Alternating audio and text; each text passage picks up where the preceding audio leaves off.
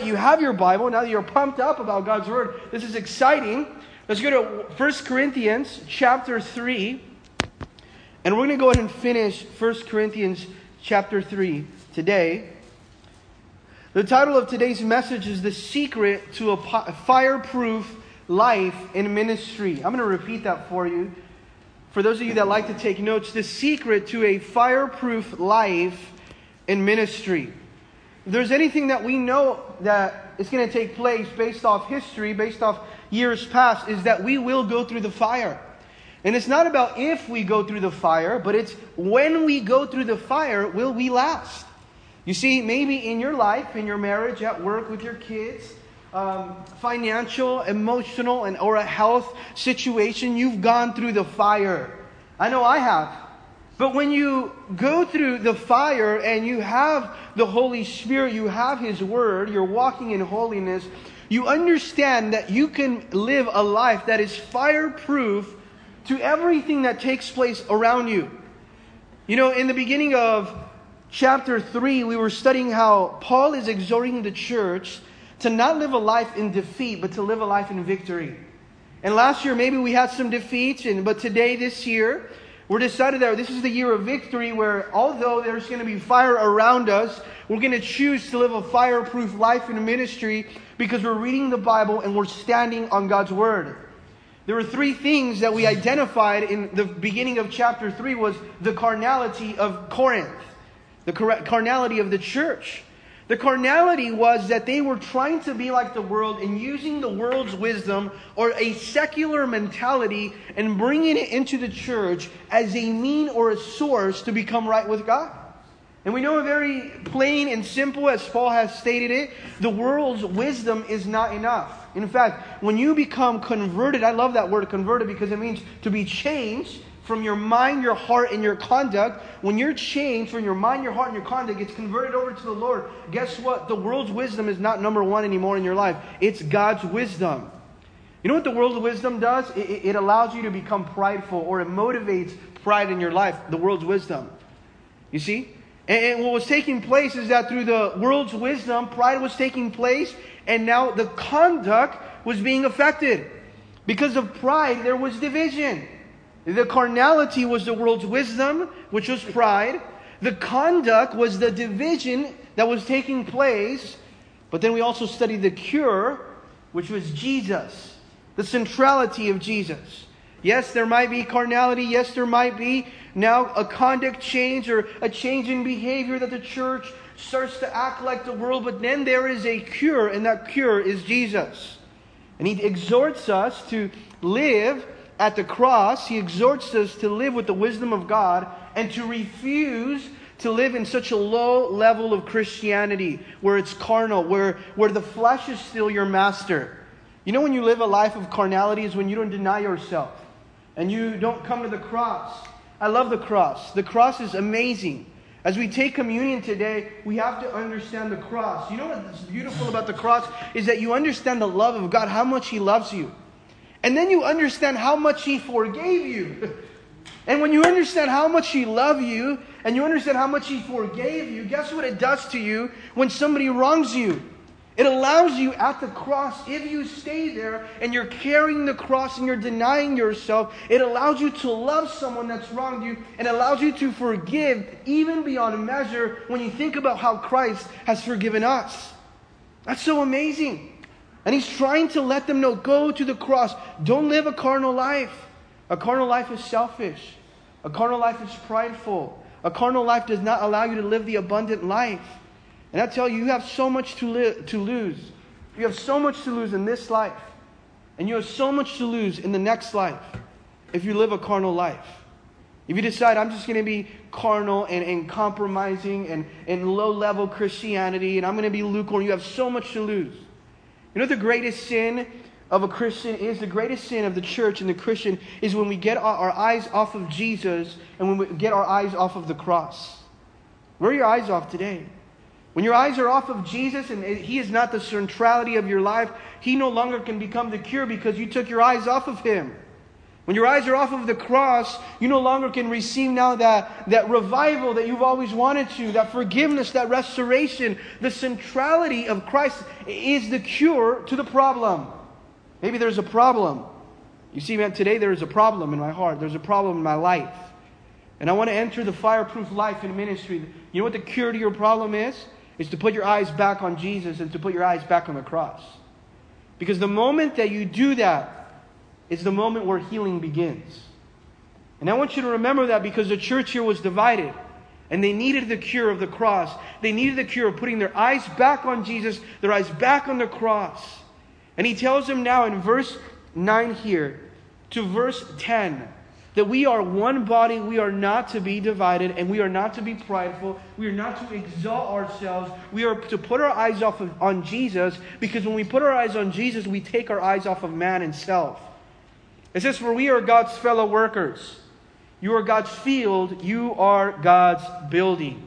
Notice how in that verse 3 times it used God's as a possessive pronoun, signifying that you belong to Christ, that you are His possession.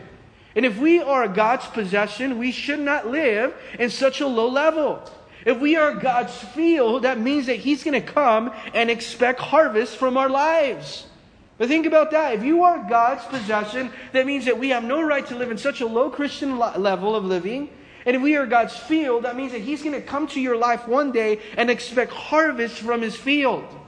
In fact, He also says in verse 9 that we are His fellow workers. What does that mean? That means that we are His servants. That means that He wants to do the work with us. We can't do it without Him, and He wants our participation. Just imagine this when you get to heaven.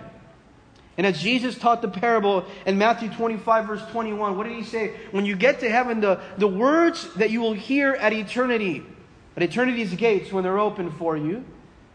It said this, Jesus told him, His Lord said to him, well done, good and faithful servant.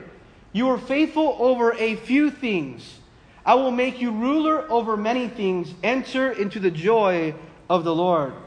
What does He say? Well done, good and faithful servant. Do you expect the Lord to tell you that today?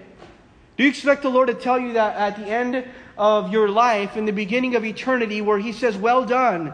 Not only were you good, but you also were faithful and you were a servant. You see, we've learned in the last week, and as we go into verse 10 today, is that in order to have that fireproof life in ministry, in order to have a life where at the end of our life we hear, well done, good and faithful servant, it's going to depend on one thing. It's going to depend on our foundation and the way we build our lives.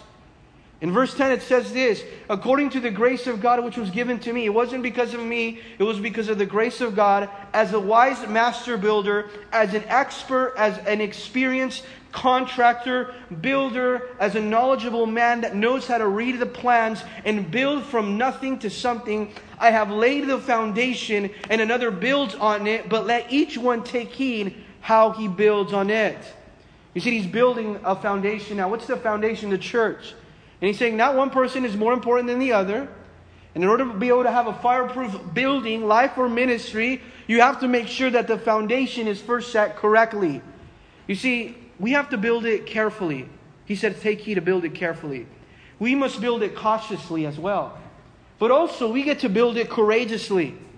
And when the foundation is laid, what is the foundation? He's told us already, the foundation is Jesus. That is the foundation of our lives. Jesus must be the foundation. But when you build off of that foundation, guess what you do? You start to scaffold on Jesus, or you start to build on Jesus, building with the blocks of holiness and prayer in God's Word. Because that keeps the building strong in order standing on the foundation. And I'll tell you this, the spiritual foundation of your life is crucial. Because if the spiritual foundation of your life is not strong, if it's shaky, the entire building will not last. It will fall. You cannot afford to have a weak foundation. You must never rush the foundation. You see, when they go out and do plans and they do the soil test and they put the blueprints out and they get the city permits, they never rush when it comes to the foundation. Because you can't afford to have a weak foundation. It doesn't matter how busy you are. Maybe you're so busy and you say, you know what, I'm really busy this year. My schedule's already packed out for January. And you start to skip steps when it comes to the foundation. What foundation are you laying for this year? Is your foundation shaky or is it sure? Is it durable? Will it last the test of time and of trial? Your foundation. There's a story of a woman that asked her husband to come in and to hang this picture frame on the wall. And this man was a little bit more of a short in stature. So he grabs a chair and he grabs that chair, he climbs, grabs the hammer to put that nail on the wall, and he can't reach still. Some of you are thinking, is this what happened in your house between you and your wife? It's not about me. So then he puts a box and his wife tells him, get on the box. He gets the chair, he puts the box on the chair, he climbs on the chair, gets on the box, and he still cannot reach. God help the man. So he said he still cannot reach. His wife said, are you kidding me? She grabs him a stool, he gets the chair, he puts the box and then the stool on top of it, and he's climbing it, it's shaking, the foundation is shaking, and it's shaking, and she hands him the hammer, and then he goes and gets the hammer, and click, really softly. And she yells at him, what's the matter with you? Can you hit it harder? And she says, how do you expect me to hit it harder when the foundation is shaking? How do you expect me to go stronger if the foundation is shaking? How do you expect me to continue moving forward when the foundation is shaking? How is your foundation today? Because it says, take heed how each one builds it. Build it carefully. Determine how your foundation is going to look like. Because it is, and it displays how far-reaching, how strong your building is. Before you go up in that building, you have to go down. You have to go down. And maybe your heart today is hardened and the Lord can't go down in that soil. Ask Him to break it. Lay that foundation that Jesus Christ, that He's your support, He's your strength. So that it can be a work of God and not a work of man. Not a work of the flesh. You see a lot of things start and then they don't finish. You know why? Because the foundation wasn't laid out. It was a work of man. It was not a work of God. And if Jesus isn't the foundation, then you can't call it a church at all. If your life isn't a foundation, can you call it the temple of God? If your home is not a foundation, can you really say that it's being built up on Jesus and principles that come from the Lord?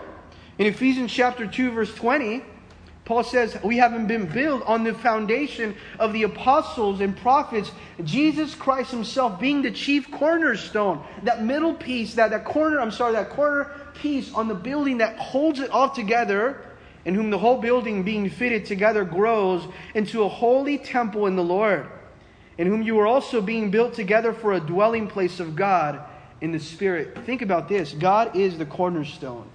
And how are you building? On the rock or are you building on the sand? Jesus then explains later on that in Matthew, He says, chapter 7, verse 24, therefore take heed, whoever hears the sayings of mine and does them, I will liken him to a wise man who built his house on the rock. There's too many people today building on sand. Why? Because they don't want to get rocks in their hands. They don't want to get cut up in their knees. They don't want to go and carry a hard and laborious task and build on a rock because it's harder. But it says here, if you hear my words and you do them, you're going to be the wisest man or woman because you're building on the rock, and the rains descended and the floods came and the winds blew and beat on the house, and it did not fall, for it was founded on the rock. Man, I don't know if you've ever been in a storm, or if you ever felt like your life was going through a storm and the winds are beating, the rains were coming, the floods were rushing, and you started to see that the foundation in the house was moving. But it said here, Christ says that if you build on the rock, the foundation is that no matter what takes place, that house will not fall. Isn't that a promise right there? For it was founded on the rock. But everyone who hears the sayings of mine, think about if this is us, that we hear these sayings. We absolutely do nothing about him. We leave the church unchanged, it says here. And does not do them, I will liken him like a foolish man who built his house on the sand, and the rain descended and the floods came, and the winds blew and beat on the house, and it fell, and great was its fall. See, the reason why our lives, our homes, our families, maybe our relationships at work, maybe our marriages at home, whatever it would be, the reason why we see great falls is because when we build our way instead of God's way. God's calling you today to build. Without a strong foundation and without the right foundation, whatever you're building will not last. Man's ways, worldly wisdom, marketing, entertainment, innovation, whatever it would be, experience, the world's knowledge, it does not matter. That's not going to help your building stand. Fleshly attraction and the worldly wisdom may have a place, but it does not have a place when it comes to building Christians and the church. You can't say I'm building like the world, and then when the world come against me, I'm going to last the test of trial. It's not going to work. How are you going to face the world like that? You can't face the world like that. We can't compromise on the foundation. And the reason why I want to spend time on this is because if we compromise on the foundation, it will have severe consequences. And when I talk about foundation, I talk about character. We talk about ministry. We talk about life. That it's built on Jesus. That is the correct foundation. It says in verse now 11, "For no other foundation can anyone lay than that which has been laid, which is Jesus Christ." Why don't we ask the Lord today, Lord, I want you to be my foundation. Because as long as I'm in your hand, your promise still stands. Great is your faithfulness. Amen. And look at what it says here now. No other foundation than Jesus Christ. But now you have the foundation built. Now you have it established. It is Jesus. It is God. It is Christ. It's the cross. It's His Word. But now you have the option of, now that the foundation is set, what materials will I use to build a building? What quality materials will I use to build up now after the foundation is laid? This is an amazing message for the first Sunday of 2019 because it gives you the option, you have the decision, laying the right foundation out, not skipping any steps, not rushing the foundation because it's crucial and it will cost you consequences. But now when you build up, what materials do you use? Have you ever gone to build something and you want to use the least expensive materials so it can cost you the less? But guess what happens? A few months later, whatever you've built, whatever it was, a chair, a fence, it's falling apart because you use cheap materials. See, right here he's going to talk about in verse 12 and in verse 13 between the valuable and the worthless materials on how we ought to build.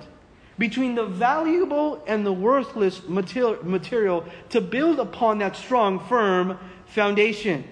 It says in verse 12, "Now if anyone builds on this foundation with gold, silver, or precious stones, wood, hay, or straw." Think about that. You have options in where you can decide to use the materials. All the way from gold and that quality, all the way to straw. Now you see a more fickle type of material. And I'll tell you this, it's not about the quantity of materials that you use. It's about the quality of building a right church. So many times we're so impressed by big numbers, big churches, a big result. But it's not about the quantity, it's about the quality. How valuable was that which you built? Was it valuable or was it worthless? You see, valuable materials, it means a pure Spirit-led life. That's valuable. You're building on a pure Spirit-led life. You're building on doctrine, the Word of God. We've decided we're going to read the Bible from beginning to end. Well, I'm building on doctrine. That is valuable. I'm building on prayer. That's valuable. I'm building on the motivation that Jesus gets all the glory. That is valuable. I'm building on sound doctrine. That is crucial when building now to take the right materials. You know what's worthless? Building on feelings. Building on emotions. Building on a secular mentality and mind where self is the motivation. We talked about it last week. When self is the motivation, Satan will be the rewarder. You see, weak doctrine, emotional feelings, that's not going to last. We need the Word of God. And it says this now in verse 12. The foundation, which is gold, silver, precious stones, wood, and hay. Each one's work will become clear. There's not going to be any confusion when you get to heaven on how you built your foundation.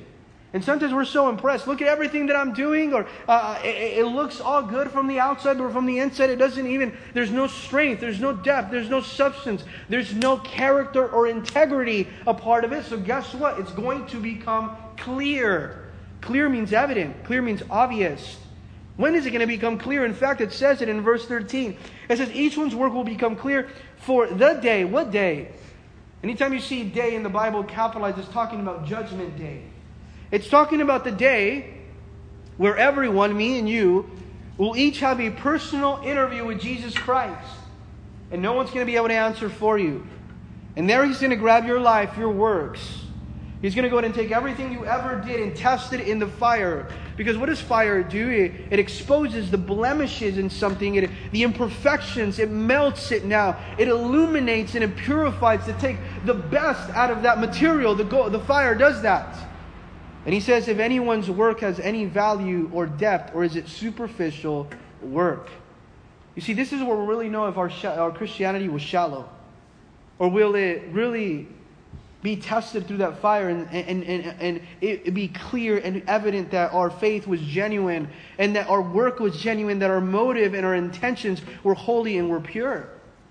This is amazing here because this reminds us that the Lord also looks at your motives. He's going to look at why you did the things that you did. How sincere was your work? Or did it have any cracks or defects in it? You know, back in ancient time when they would build statues and sculptures out of clay, sometimes the sculpture, after it was done, it would have cracks in it, and it would be filled with defects. But after, the potter would come, and he would patch up all those little cracks, and then try to sell it to people. And later on, the cracks would be exposed, that they weren't really, it wasn't a piece that was made with integrity, or it wasn't sincere. But then there was other now craftsmen that would build on these sculptures. And then when they would have finished building it, on the bottom of their sculpture, they would stamp sincere, which would mean without cracks or without defects. Sincere. Think about your life. Is it sincere? Or are there cracks and defects because we're not building with the right mentality, with the right motive? And one day we will have a personal interview with Christ. It says here in verse 13, it will be revealed by fire, and the fire will test each one's work of what sort it is. You know, you might say, oh, Lord, I did so many great things for you, but the fire's going to test why you did those works now. If you did those with pure intentions, if you did those in holiness, if you did those in purity, if you did those to exalt Christ, or was it all about you? And if all your works get burned up, guess what? You have nothing to offer and glorify God in heaven. You see, it's interesting here because it reminds us what Paul tells us in 2 Corinthians 5:10. What does it say here? For we must all appear before the judgment seat of Christ. We all will appear. No one can skip that process. No one can stand before you. No one can be there before you. And each one will receive the things done in the body according to what he has done, whether good or bad. God will hold you accountable for the things that you've done.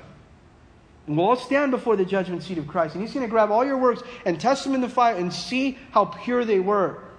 See, He's going to go and test your works at church, test your works at home, test your works and maybe of what you did at your job or at work and between your friends, and see if they were pure and undefiled, unadulterated works, or were they mixed with sin and selfish intentions and motives. Revelation chapter 22, verse 12, Jesus says, and behold, I'm coming quickly, and my reward is with me to give to everyone according to his work. You know that your works do matter because they speak about your faith? Sometimes we think our works don't matter because the Lord is all about faith and grace, and my works don't get me a place to heaven. No, but your works demonstrate a heart for heaven. Your works demonstrate faith that is working, that is in action, that is alive. In Romans chapter 10, verse 12, what does Paul tell the church? He says here, so let each of us shall give an account of himself to God. When you know you're going to give an account of yourself to God, you better pay attention to the decisions that you're making. Not making decisions off of emotion, off of feeling. Because one day you're going to answer to God why you made that decision. One day you're going to stand before the fiery eyes of God, and they're going to look straight into you, past your eyes into your soul, and you're going to have to give an answer on why you did that. You think about that's the fire He's talking about.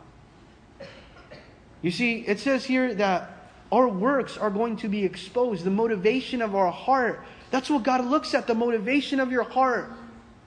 And we have to learn to disappear.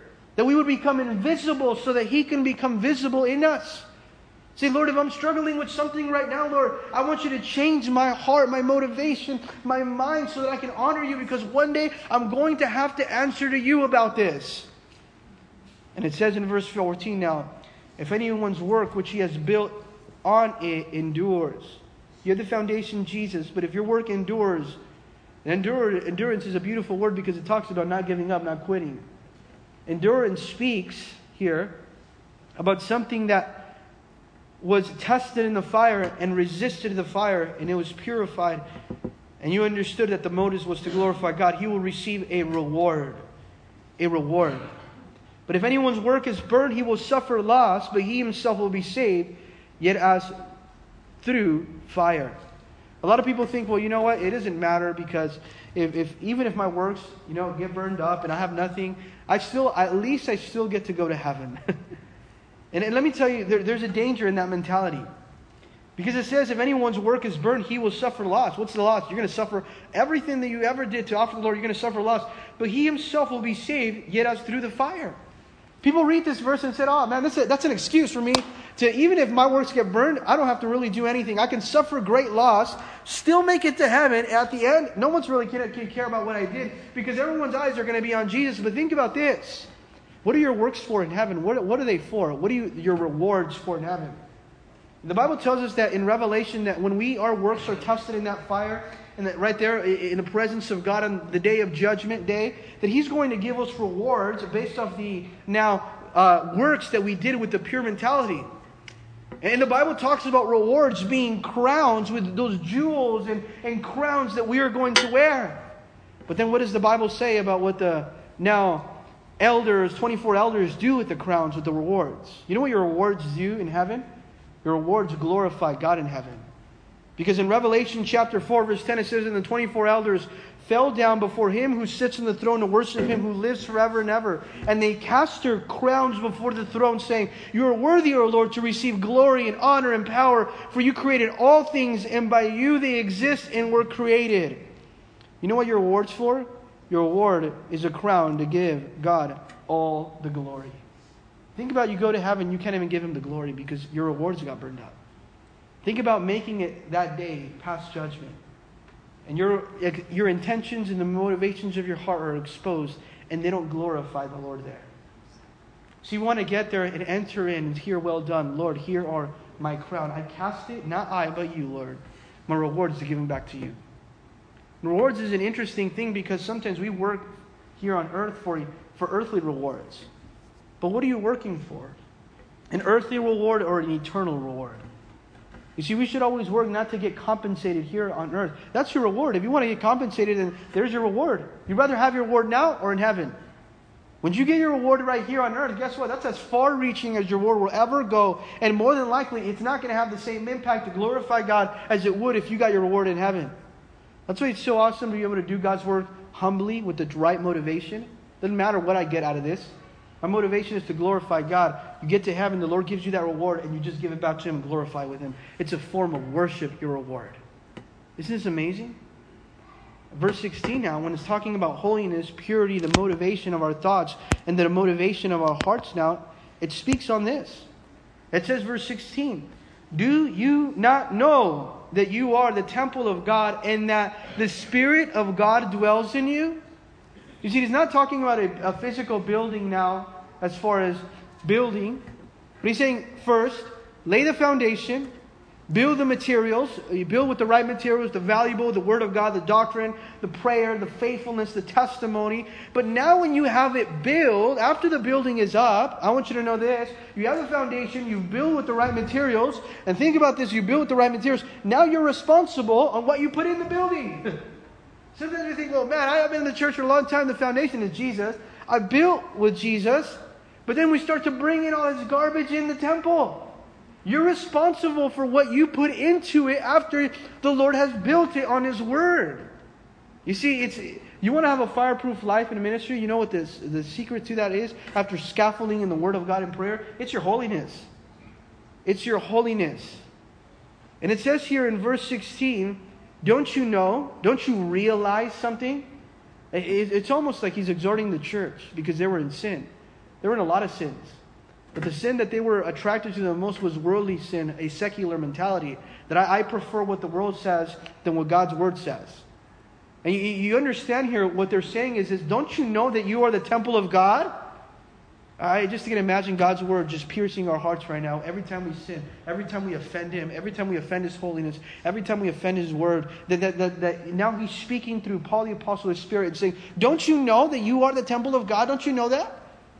I pray that the Lord would prick our hearts when we are about to enter into temptation, and you would remember this verse. Don't you know that you're the temple of God? Don't you know that you're the temple of God? Because when you remember that you're the temple of God, it will change the way you live. It will change the way you talk. It will change what you intake. It will change what you watch. Don't you know that you're the temple of God? When you realize that, it sets parameters in your life now and boundaries, because you are the temple of God. And it says here now, and that the Spirit of God dwells in you. The Spirit of God lives in you. Now, in the temple of God, there was an outer court where the public can go to, the ordinary average person can go to there. But then there was a most holy place where there was a veil, and it was thick, a thick veil. And the high priest can go there once a year. It was the most holy place. It was the place where God's presence dwelt. It was the most holy place there. And that's the place he's talking about. When he says temple, he's referring to a sanctuary, or he's calling it a most holy place. Don't you know that you are a most holy place, church? And that the temple of God lives in you, the most holy place, not the outer courts, not the public, not the casual place, the place of respect. See, outside the people can go in, and it didn't matter who went in or went out. It was so casual. It was ordinary. They would just went, they would go pray, they would offer their sacrifices, but the high priest would go in deeper, farther in, and that was the most holy place. You see, we should not live our lives as if it's the outer courts when God has called us into the most holy place. You think about it, a lot of Christians live their entire Christian life in the outer courts. When God had said the veil has been torn, I want you to step into the most holy place and live there, because that's my presence is dwelling in you. See, you are His sanctuary, and you are called to reveal His glory. And you are called to put in the bricks of prayer, the bricks of faithfulness, the bricks of testimony, the bricks of the Word of God into the house of God. So that when you know that there is something taking place that is calling you to stand for holiness, you do, because you said, I am the house in this sanctuary of God, and I choose not to live as in the outer courts. I want to step into the most holy place. And if 2018 I was living in the outer courts, in the common grounds, that's not where I'm called to live. I'm called to live past the veil that was torn. That's exactly why Jesus went into the cross, so that you can go past the veil. Isn't that amazing? We live like Jesus didn't go on the cross, that we have to stand back. He went to the cross so that you have all access to come in. And it says in verse 17, if anyone defiles or corrupts the temple of God, God will destroy him, for the temple of God is holy, which temple you are. If anyone corrupts the temple of God, God's going to now destroy it. And it doesn't say to now, doesn't mean that God's going to come in and completely destroy you or your life in a physical way. It's talking about God's going to abandon you, and that's going to be the most miserable time of your life. Sometimes we think that it's miserable to deny your flesh. It's more miserable not to deny your flesh, because that's when the presence of God leaves you. And there is nothing harder and more sad and more lonely and more depressing and discouraging to be in life than outside of the presence of God. When the presence of God is absent and when He has left you. You think about Samson when he went out to fight the Philistines after he had told now Delilah that his strength came as he was a Nazarene set apart as a temple for the Lord. It said that when he went out after his hair was cut, he went out like he did not know that the Spirit of God had left him. He went out sinning. He went out to do ministry. He went out to get a victory, not knowing that the Spirit of God had left him. And that's exactly how sometimes we live our Christianity. We go out, try to do something big, not knowing that the Spirit of God has left us. It's departed us a long time ago because of compromise. We've corrupted what we put in the temple. And it says here now, don't you know that God will not house His presence and share the space and room with sin? What does this tell us? That we have to walk in dignity and reverence and worship. God doesn't share space with sin. He doesn't share space with pride. He doesn't want to compete with your ego because it doesn't even make sense. He wants you to forsake, renounce, and relinquish everything that we are so that He can be magnified and glorified and exalted, and He can increase and we can decrease. God doesn't share space with sin. And because you are His temple, don't you know that you must be holy? The word holy means hagios in its original Greek word, which means to be set apart for God and set apart for God's use. It matters how you treat His temple. It really does. It matters how you treat His temple. In 1 Peter chapter 1 verse 13, it says, "Therefore, gird up the loins of your mind and be sober and rest your hope fully upon the grace that is brought to you at the revelation of Jesus Christ." The loins of your mind, what does that mean? It means that you make sure that you have your mind under control and discipline, that you don't let your mind think of things that don't honor God or that can lead you into pride or sin. And put your hope on the grace of God that has brought you through Jesus Christ as obedient children. When your mind is girded means that the loins of your mind are talking about the reproductive power of what your mind can do. When you have under control the reproductive power of your mind, you can become an obedient children, not conforming yourselves to former lusts, to the ways of this world, as in your ignorance. In your ignorance, you didn't know any better. But it says here now, "But he who called you is holy. You also be holy in all your conduct. Because it is written, 'Be holy, for I am holy.'" Be holy, for I am holy. You want to be more like Jesus? Be holy because He's holy. Be holy. And in Hebrews 12:14 it says, "Pursue peace with all people. Look, run, seek peace with all people, and holiness, which without no one will see the Lord." You think about this verse, it says, "Pursue peace with all people." Maybe there's division right now. I want you to pursue peace. That's what God's Word says. That's what God wants for your life. That you would pursue peace with all people. And then when you pursue peace, guess what also you can pursue? Is holiness. Because holiness mends and heals and provides peace and unity that glorifies God. And without holiness, doesn't matter what you're doing in life, you won't see God. See, holiness is your ticket into heaven after you put your faith in Jesus Christ. Because you can't say, "I put my faith in Jesus, but I'm living a carnal lifestyle," which doesn't display holiness. Holiness is always the saved sinner's response of gratitude for the grace that he's received. Just think about it. When you receive the grace of God, you're so grateful that holiness is your response. Have you ever received something that you found so valuable? And because you found so valuable, maybe the way you treat that person that gave you that gift is much nicer, and you want to respect that person. You love that person. That person asks you for a favor. You go out of your way because the gift that person gave you was so valuable. So your response over to them, guess what? Is going to change. When you realize the grace of God in your life, your response in the way you live should change. Holiness is a saved sinner's response of gratitude for the grace that is revealed in their life. You want me to tell you something about holiness? Holiness is not flammable. Holiness is fireproof. That means that you decide to lay out the right foundation, which is Jesus, and build with the valuable instead of with the worthless. And after it's built and it stands, that you're going to take care of and carefully now watch what's going to come into that temple, because it's the most holy place. It's not the outer courts.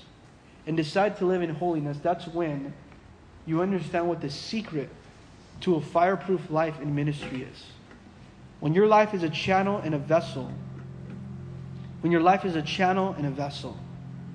And saying, "Lord, I want my life to be a channel, a vessel." Don't you know that you are the temple of God? Don't you know this? He's saying. He's almost asking a rhetorical question. And today the question is before us today. Don't you know that you are the temple of God? That means your attitude should change. That means your heart should open. You're a temple of God. That means that your hands should stretch out to be the hands of Jesus. When you're the temple of God, it should change your response to grace. Lord, thank you, because when we come to grace, when we understand grace, that you forgave us. We didn't deserve it. We did not deserve it. The only thing we deserve is hell. And when we realize that we didn't deserve it, but He still gave us forgiveness and He still gave us heaven, that should change the way we love and forgive others as well. I want to ask the communion board to come forward as we pray right now.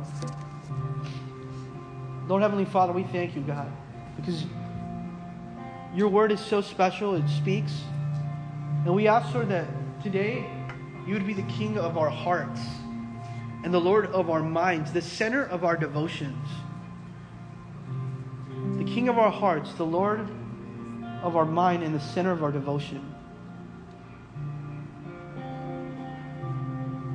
You know, last week we took communion, and when we took communion, we lifted up the cup and we broke it, right? symbolic of being a vessel that was broken to the Lord. On Wednesday, I came in to prepare the things for the church with a couple of the other servants, and it drew my attention that I found some of the cups on the ground. I'm not telling you so you can pick them up. That's not the point. But I went and I grabbed the two of them to just take them over to the trash. And the Lord ministered to me when I grabbed the two cups because they were stacked on each other. The two of them stacked on each other. And maybe it was so symbolic. The Lord spoke to me that day. I looked at it and I opened it to see if it was broken, because obviously that's what we had done. And you know what happened with those two vessels? They were together, but only one was broken. And the Lord spoke to me and He told me, this is my church. They want communion with God, but they don't want brokenness. These are the vessels. They might be together, and they want communion with Christ, but they don't want brokenness. And it's so important because brokenness is the only way for communion. In fact, you cannot have communion apart from brokenness. That's impossible. Today, as we have the communion be presented before us, it's symbolic of the cross. That's the number one place of brokenness, healing, of restoration, of everything that we need in our lives. If you need brokenness, why don't you just raise your hand? Because we can't take it without brokenness. Amen. Amen. We can't take it without brokenness. There's no way we can take it. It's impossible to have communion with Christ without brokenness. It's impossible. There's no way we can do that. Lord, I pray that you would show us, Lord, that we would need more brokenness. That brokenness, it's never a place where you arrive there. Brokenness is a place where you continually stay there, Lord. And I ask, Lord, that you would teach us that. That we would learn that, God. That we must be broken at the cross. In 1 Corinthians chapter 11, verse 27, Paul tells the church, and examine yourself. He says, therefore, whoever eats this cup and drinks this body of the Lord in an unworthy manner will be guilty of the body and the blood of the Lord. But let each man examine himself, so let him eat the bread and drink the cup. For he who eats and drinks in an unworthy manner eats and drinks judgment to himself, not discerning the Lord's body. Know what you're doing. Discern what you're doing right now. Discern it. Discern it means understand it. Discern what you're doing. What you're doing is something important. Discern it. No, this is not a game. And if I've discerned it, I'm not going to take it in an unworthy manner. Lord, we ask for brokenness. We ask for forgiveness. We ask for reconciliation. We ask, Lord, for healing. We ask, Lord, that you would break the bonds of Satan, Lord. We ask, Lord, that right now you would give us, Lord, defeat over that which has held us bound for such a long time. And that you would be the King of our hearts. In Jesus' name we pray. The church said together.